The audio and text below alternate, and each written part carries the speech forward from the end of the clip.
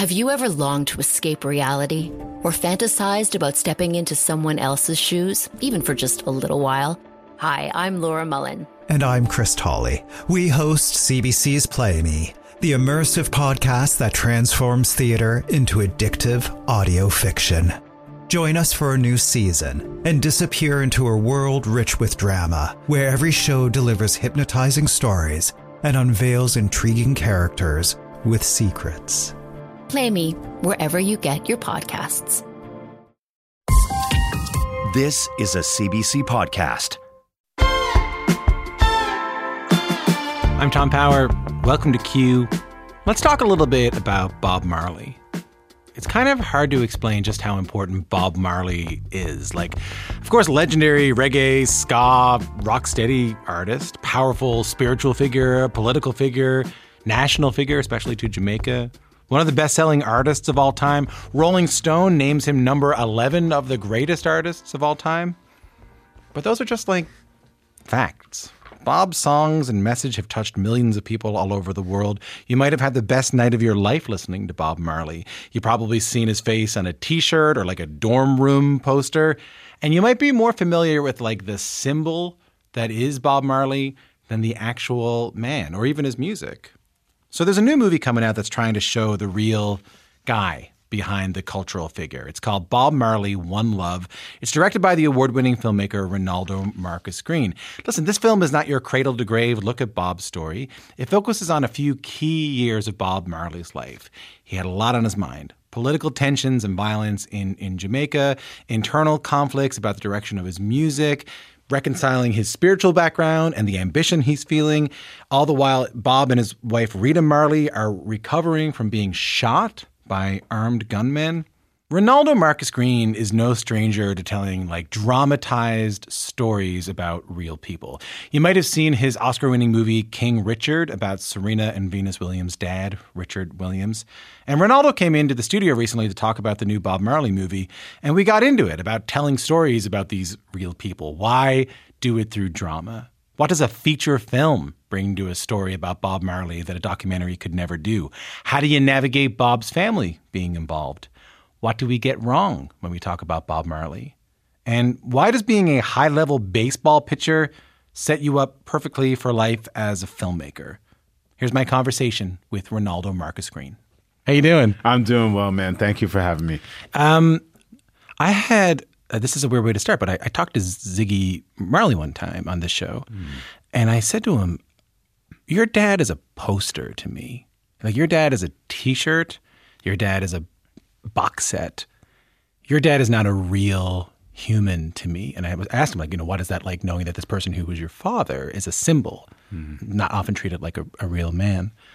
As someone who has to approach making a film about a real man, what was going through your mind?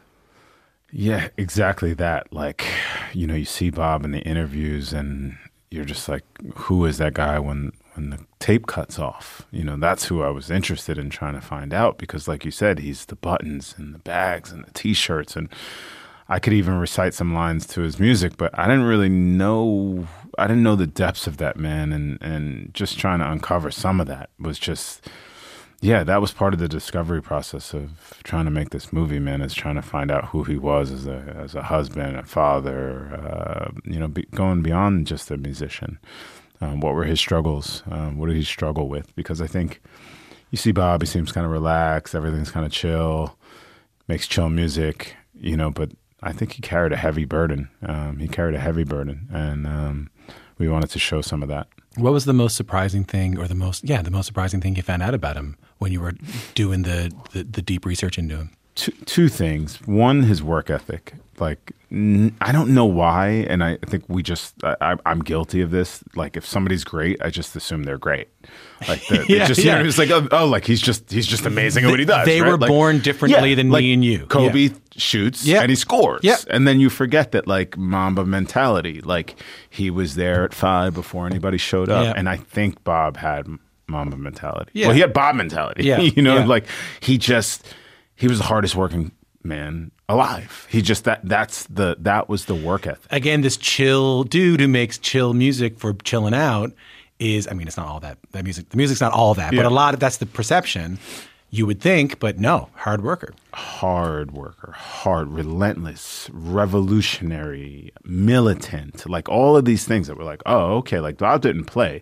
The name of Ziggy's company is called Tough Gong. Like these guys were from the street. He was from rough background. So to just know like how hard he worked to put it in the music was incredible. And then his journey to like Rastafarianism. Like I didn't know that Rita was the one that introduced him to that, which I think was probably the single most important moment in Bob becoming who he was. Just like giving himself a sense of space and a religion and a faith and something and a family basically, the family he didn't have. That's right, you know. And I think that like.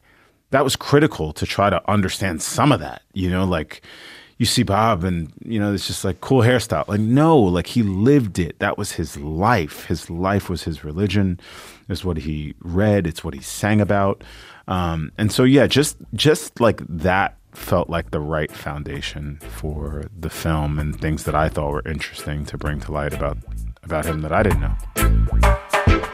There's a natural mystic flowing through the air. If you listen carefully now, you will hear.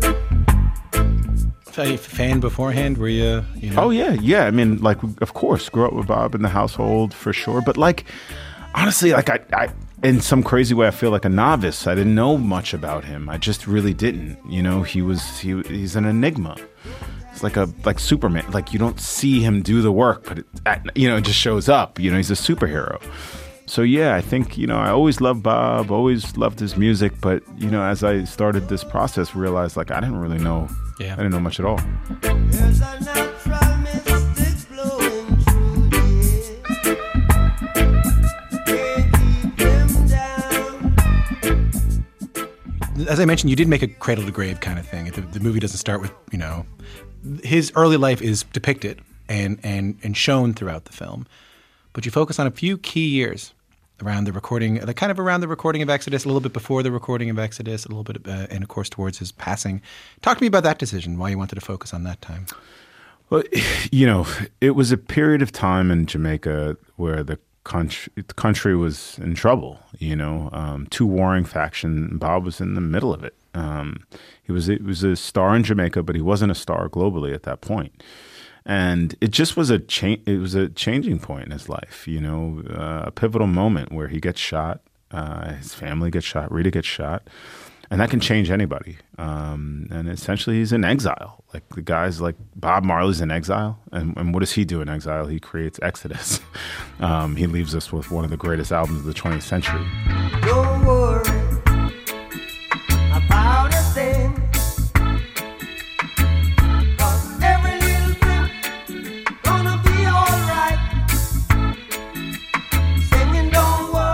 He also created Kaya during that time. So just the idea that he had this outpouring of work, this outpouring of message and music that he did during that time. And obviously he, you know, was diagnosed with cancer and our film gets out before the end there. But it was a celebration of his life. It was a celebration of the gift that he gave us and left us in his music and probably some of his most famous songs. Singing sweet songs of melodies pure and true.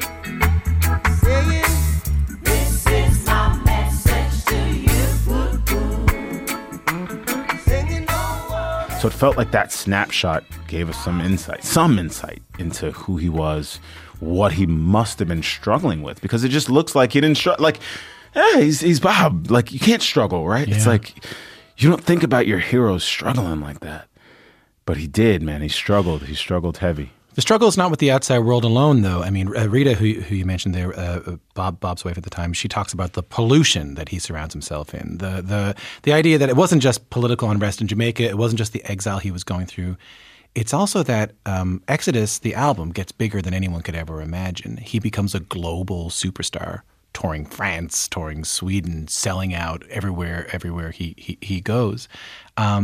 And he had internal struggles. I mean, your depiction of Bob as someone who was excited about being rooms where people were drinking wine and, you know, the Queen or Princess of Morocco was there. It's interesting to see Bob's internal struggle. Yeah, for sure. And I think that's what humanizes him. You know, you see him make mistakes. You see him stumble. You see him be afraid. You see him running from himself. You see these things, and it just makes you feel like you could relate to that person. I think that's what Bob did so well. He was just so relatable. Like he was your common man and woman. He heard the stories from the community and was able to channel that and turn it into music. I mean, I don't know how many people can do that. He truly was able to be the voice of the people in a way that, you know, it's what makes him an icon. Even though he's struggling, even though he's not, he's a voice of the people, but he's not like infallible. No, and I think that was the beauty of Bob. I mean, he's just, when you're a spiritual being, like I think he truly was that deeply connected to his spirituality. Everything he put into his body, the way he trained was all to reach a deeper state of consciousness. Even the way you see him dance, like it feels like he's possessed. It's like something has taken over his body to move the way he moved, the fluidity in which he moved, the grain in his voice, the pitch, the sound, all of it felt like he was operating on a higher level than most human beings. So when you put on Exodus to get ready for this record, when you listened to Exodus knowing what you were doing the kind of discovery for this record, what are you hearing? Like what did you realize when you were listening to Exodus? It just sounds like it's a good marching beat, right? Sounds cool. Exodus. But yeah, it sounds cool. Then you're like, movement of Jah people. Like what? You know, like my man's singing for an entire nation, entire world to move, to unite. Like it's not just happy-go-lucky. There's a militancy, there's a potency, there's a vibrancy to what he's singing about. And so the struggle becomes real. It's enjoyable, it's fun, but like just getting closer to that and understanding that like it was no joke what was happening in Jamaica. And Jamaica was a microcosm for so many other places in the world dealing with similar struggles. And I think that's why places like Brazil are like, he's a hero there. I mean, you know, his message resonates in every corner of the world.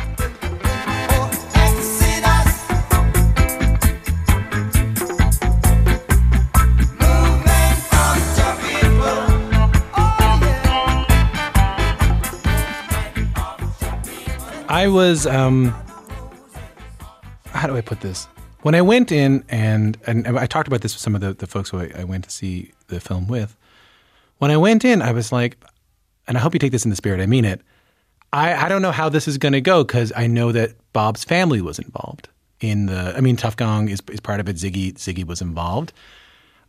I was concerned that we may not see imperfections. I see you nodding along with me here. Of course. As I say this, one of the things that comes up is Bob's, I don't want to say womanizing, but like, being unfaithful. Rita's, stepping outside the marriage a little bit. The imperfections that you just mentioned. Is it awkward talking about this stuff with the family when it comes to making this thing? No, I think a lot of that was public information, and. Yeah, it was. It was known Bob had a girlfriend of 6 years in Cindy Breakspeare. It was known that he had, children from other women. So it was public knowledge. We knew that.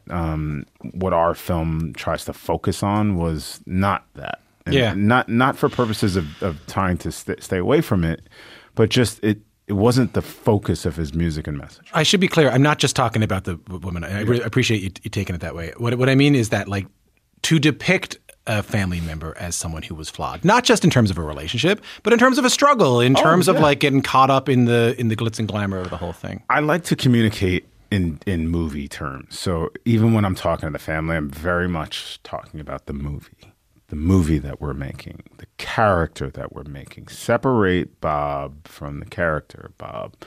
We're making a film. It's a depiction of your father. It's not obviously being played by an actor. So it's always in movie terms because I think that helps brace it didn't happen that way. Of course, because it's not 1976. And I think there's just a reality of like, we're making a movie. Everything we're doing in the movie is actually fake. Everything. Yeah. Every single thing is fake. It is fake. You're right. For anybody, Yeah, you're right. Just in case we forgot, it's all fake. It's all movie making. And the truth already happened. It can't be true. None of it's true. Not one movie is true. It's all false. It's all fake. Everything's made up. But you're trying to get as close to the accuracy of that truth as you possibly can. And that's what we were trying to do in 2 hours, was trying to depict a man, what he was about, the essence of him. Did he speak? Did he say those exact words? We got close. We weren't there. There's no videotape.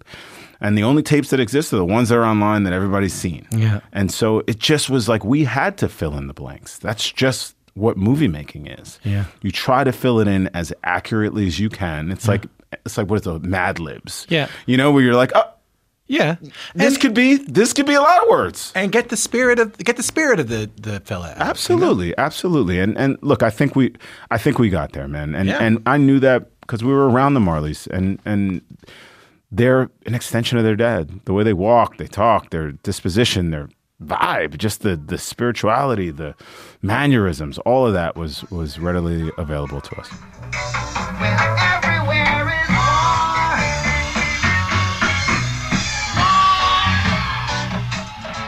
If you can't answer this, I get it. But one of the scenes in the very beginning of the film that really got me was Bob's being shot. Bob Marley is shot.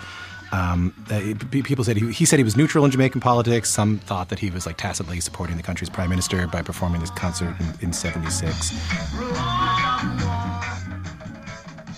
But Rita gets shot too, and in that scene in real life, Rita's still with us. Did she talk to you about that night?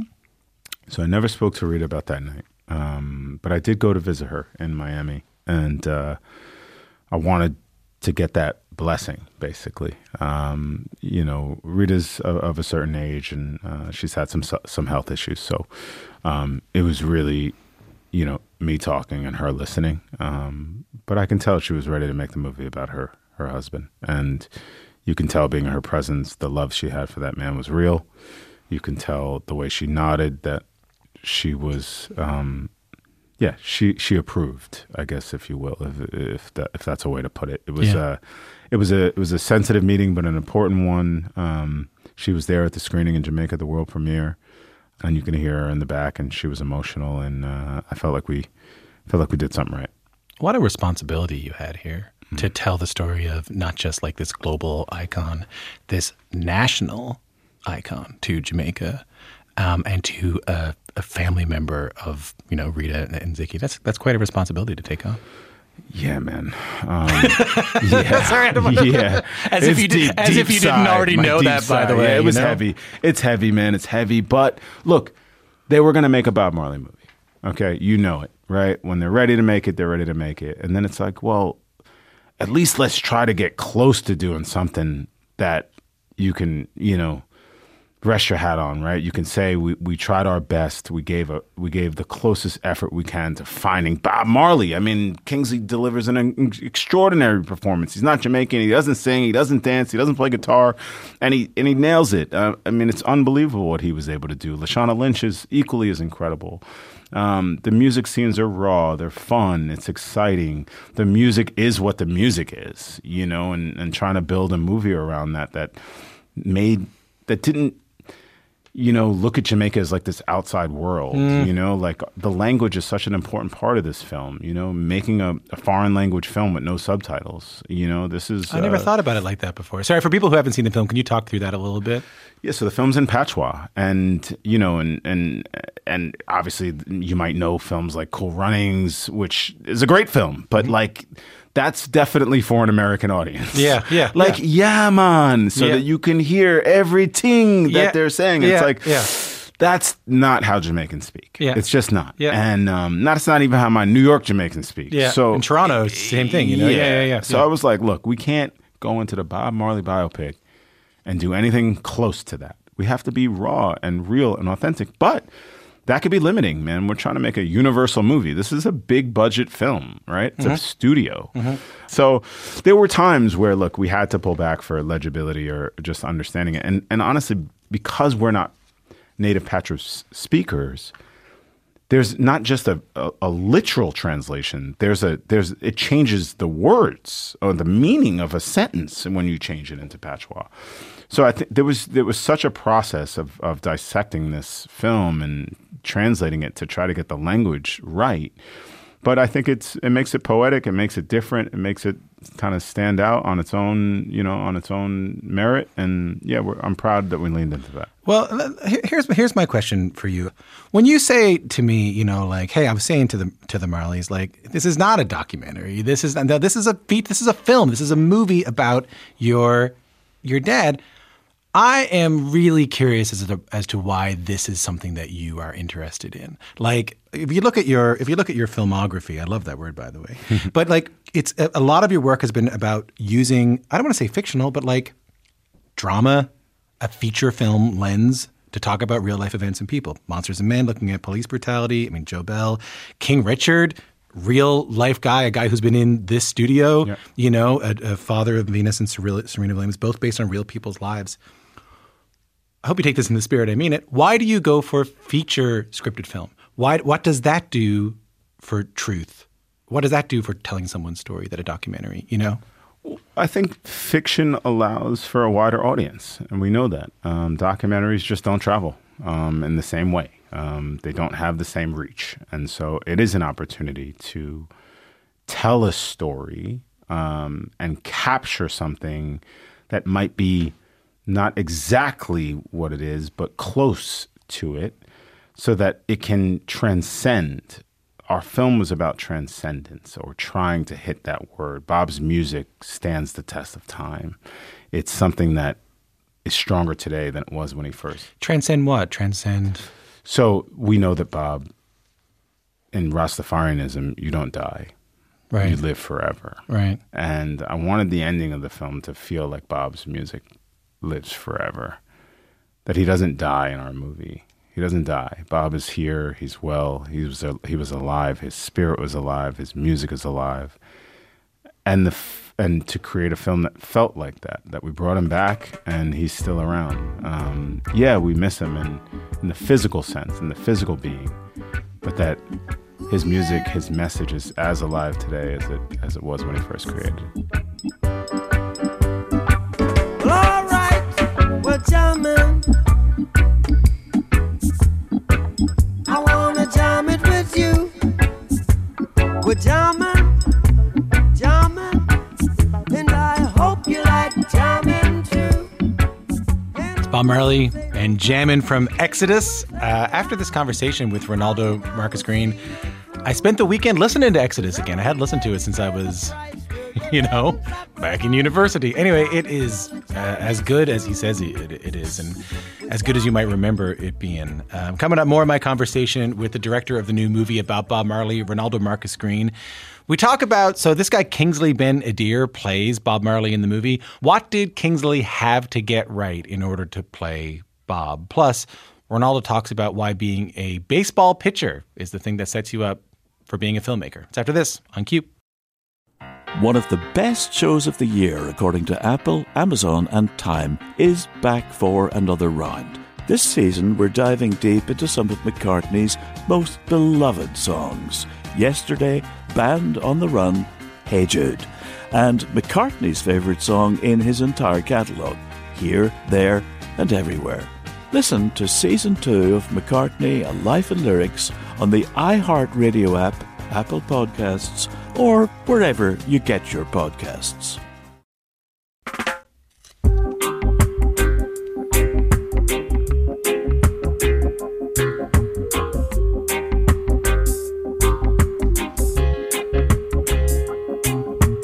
I don't wanna wait in vain for your love.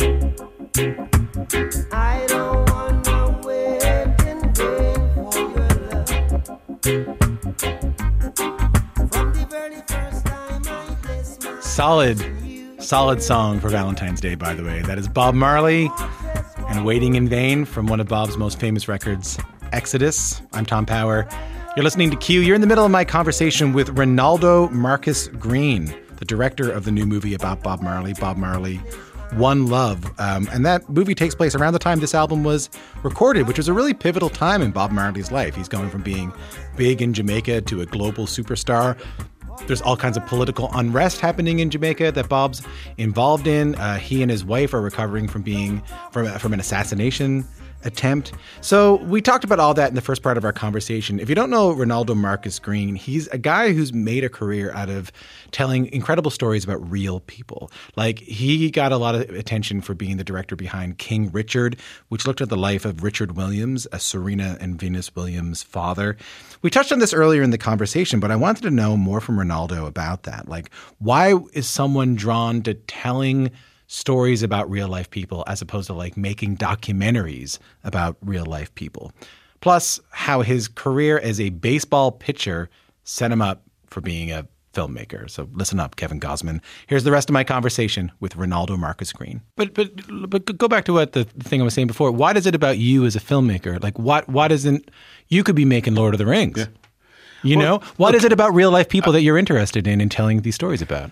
They're just great stories. They're great stories. When I think about Goodfellas, that's based on real people. Yeah. It's based on real people. When I think about Rain Man, it's based on real people. I mean, you might as well call it a biography. Those are my favorite movies. And this was just a great story about a young kid from Trenchtown, poor, homeless, absentee father, not supposed to be the world's greatest musician. That kid had all the things stacked against him. Yeah. That's just a great story. Oh, by the way, turned out to be Bob Marley. Oh, by the way, left us with some of the greatest music ever made. Like, that's just a great story. It just so happens to be about his life. Same thing with King Richard. I mean, it's just a great story. Two kids from Compton, to play tennis in a war zone and come out to be two of the greatest to ever do it. By the way, culturally, like, not even a sport that we cracked or even allowed into, like, just great stories. And so to me, the approach was never to make like biopics or, I don't know, it wasn't even the movies that I watched. I just think about the story. What did you watch? Goodfellas. Good Will Hunting. You know, these are the kind of movies that I love. I do love dramas. I love dramas. I love the emotions of dramas. I love that. I love that you get to tell a story in 2 hours and sit with these characters and have a range of emotions and feel something when you go to the movies. I miss those movies. I'm a child of the 80s, so I miss that kind of storytelling, and I hope my films have a little bit of that nostalgia to them. You were kind of late to filmmaking too, weren't you? Like, you were a pretty high level athlete for a while. Yeah, I played college baseball, and then what did you play? I was a pitcher in college. I find pitchers really interesting. Yeah. They have a different psychology than the rest of the team. I would agree. They're lone wolves. Yeah. They're solo dudes on that team. You got it. You have to dig really deep on that mound when there's 50,000 fans or whatever it is screaming and yelling, and you have to get an out. Like, you can't miss the objective. Yeah. You know, like, the objective is to get it out. And, you know, the guy across the mound is trying to kill you. You know, it's just trying to kill the ball. Yeah, trying to take your job away. Trying to take your job, trying to take your livelihood. So, yeah, there is a little bit of us against the world. But I don't know, there's something really exciting about that. There's something exhilarating, playing on the edge, on the fringe. I don't know. Yeah, I do feel like an athlete when I'm directing. What did you throw? A fastball? Fastball, slider. Those are my two. Good fastball? I thought it was pretty good. I mean, I didn't make the major leagues, so it couldn't have been that good. It was decent for the level that I played, and then I became a kindergarten teacher. And at Wall Street too, right? Yeah, where I taught for a few years in Bedminster Township, New Jersey, and then went to Wall Street for 5 years working in diversity and inclusion for AIG, and then I left to go to NYU, Tisch Graduate Film School. How old were you then? I was 27. That's older than the kids who were in your school. Oh yeah, and they reminded me. I was like uncle by the time I went in that school. Uncle Ray. It's like, oh my God, I'm 27. You know, my hairline's receding a hair, but you know, it was an experience. It was a humbling experience after having earned like a paycheck, never thinking I was going to get into dead again to go back to film school and and try this thing out. Does that help? Does that help you? Like, does going in later in life after having not coming out of the world, not going in there at 18, 19 years old, does that help you know exactly what you want to do when you comes to making films? Not at all. Oh, not at all. I think it's your time when it's your time. It was my time to explore something different at that point in my life. I thought I knew a lot about the world and realized I didn't know that much at all. I'd never been asked truly. I think filmmaking was the hardest thing. I'd never been asked to really like dissect myself before. Like if you're making films, they attack you because it's your point of view, it's your perspective, and like you got to know who you are. But like how often do we actually like go and do that work? I spent my time like little Bob in the movie running from the fire. Was not trying to find out what was happening to me as a kid. That's too painful, man. That's a lot of work. It's deep psychology you got to go into. Film school was a little bit of that. It was facing the fire a little bit. You got to crack yourself open a little bit. Oh man, it's the most vulnerable you ever are. It's like it's critics. Everybody's like, I mean, it's a hard. You got to have some tough skin in film school. That was rough. It was a rough 4 years, but we came out alive. Yeah, right. Because as an athlete, you just got to go out and do the thing. You're either good or you're not, and you either make it or you don't. And film school, you're paying a lot of money to get destroyed.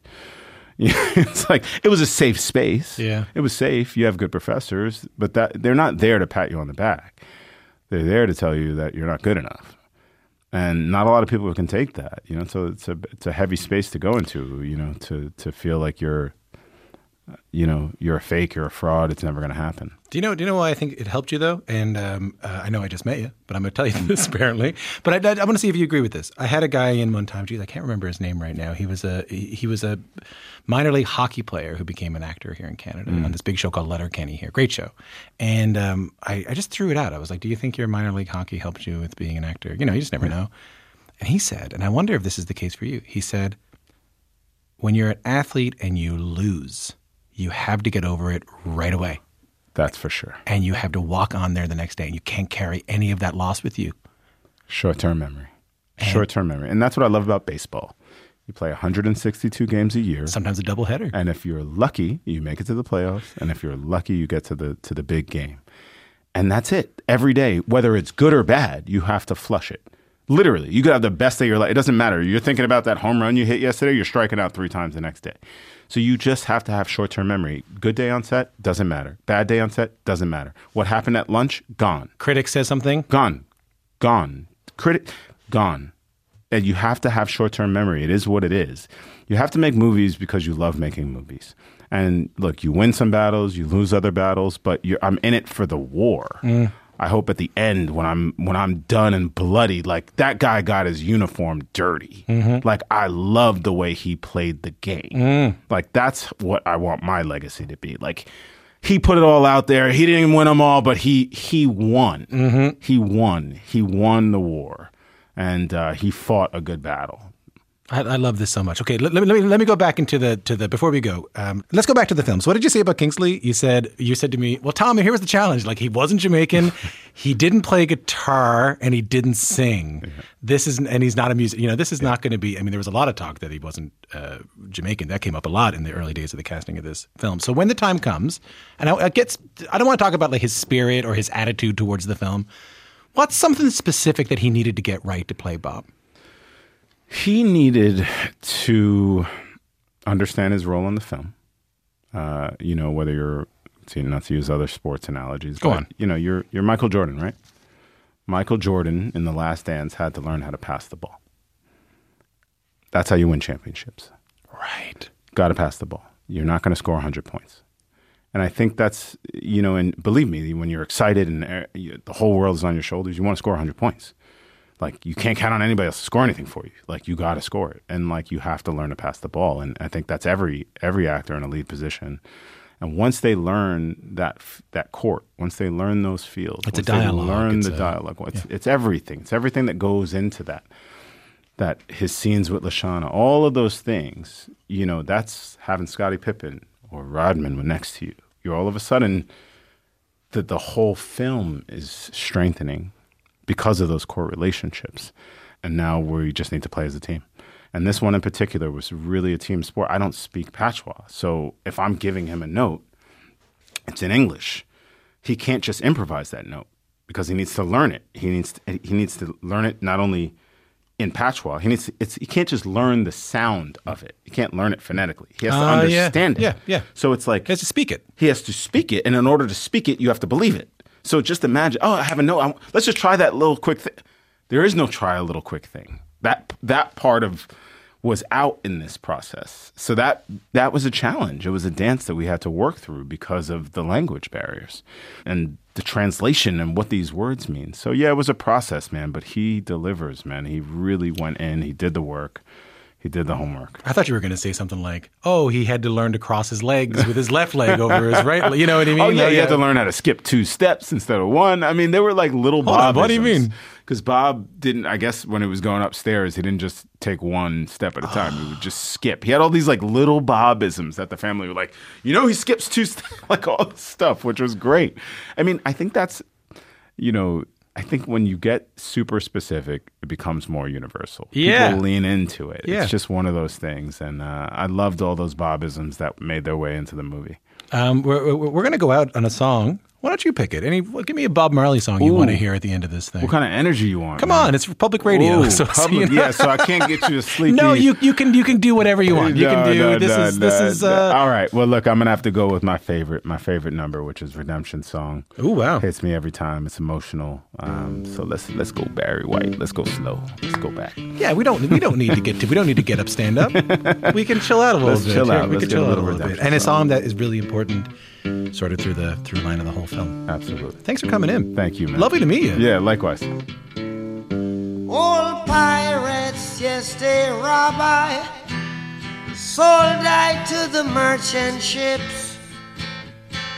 Minutes after they took I from the bottomless pit, but my hand was made strong by the end of the At the beginning of this show, I was talking a little bit about how Bob Marley has become like a symbol, a political symbol, a spiritual symbol, way more than a man who made music.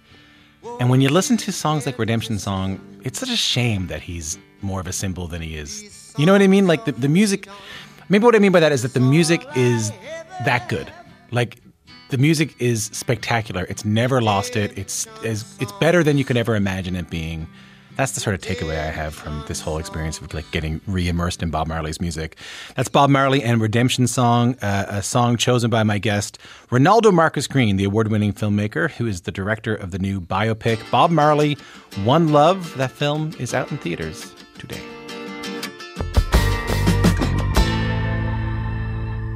That is it for the show today. Tomorrow on the show, the actor Paul Giamatti has been in dozens of films and TV shows. The Howard Stern movie Private Parts, the series Billions, Sideways that he acted in 20 years ago.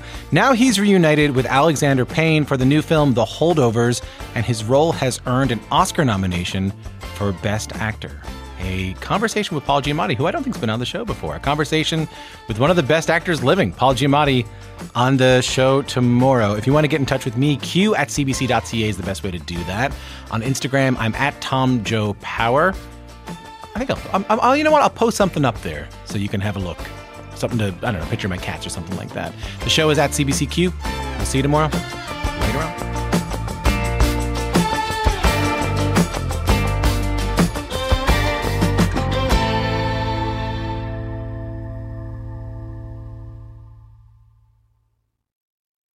For more CBC podcasts, go to cbc.ca/podcasts.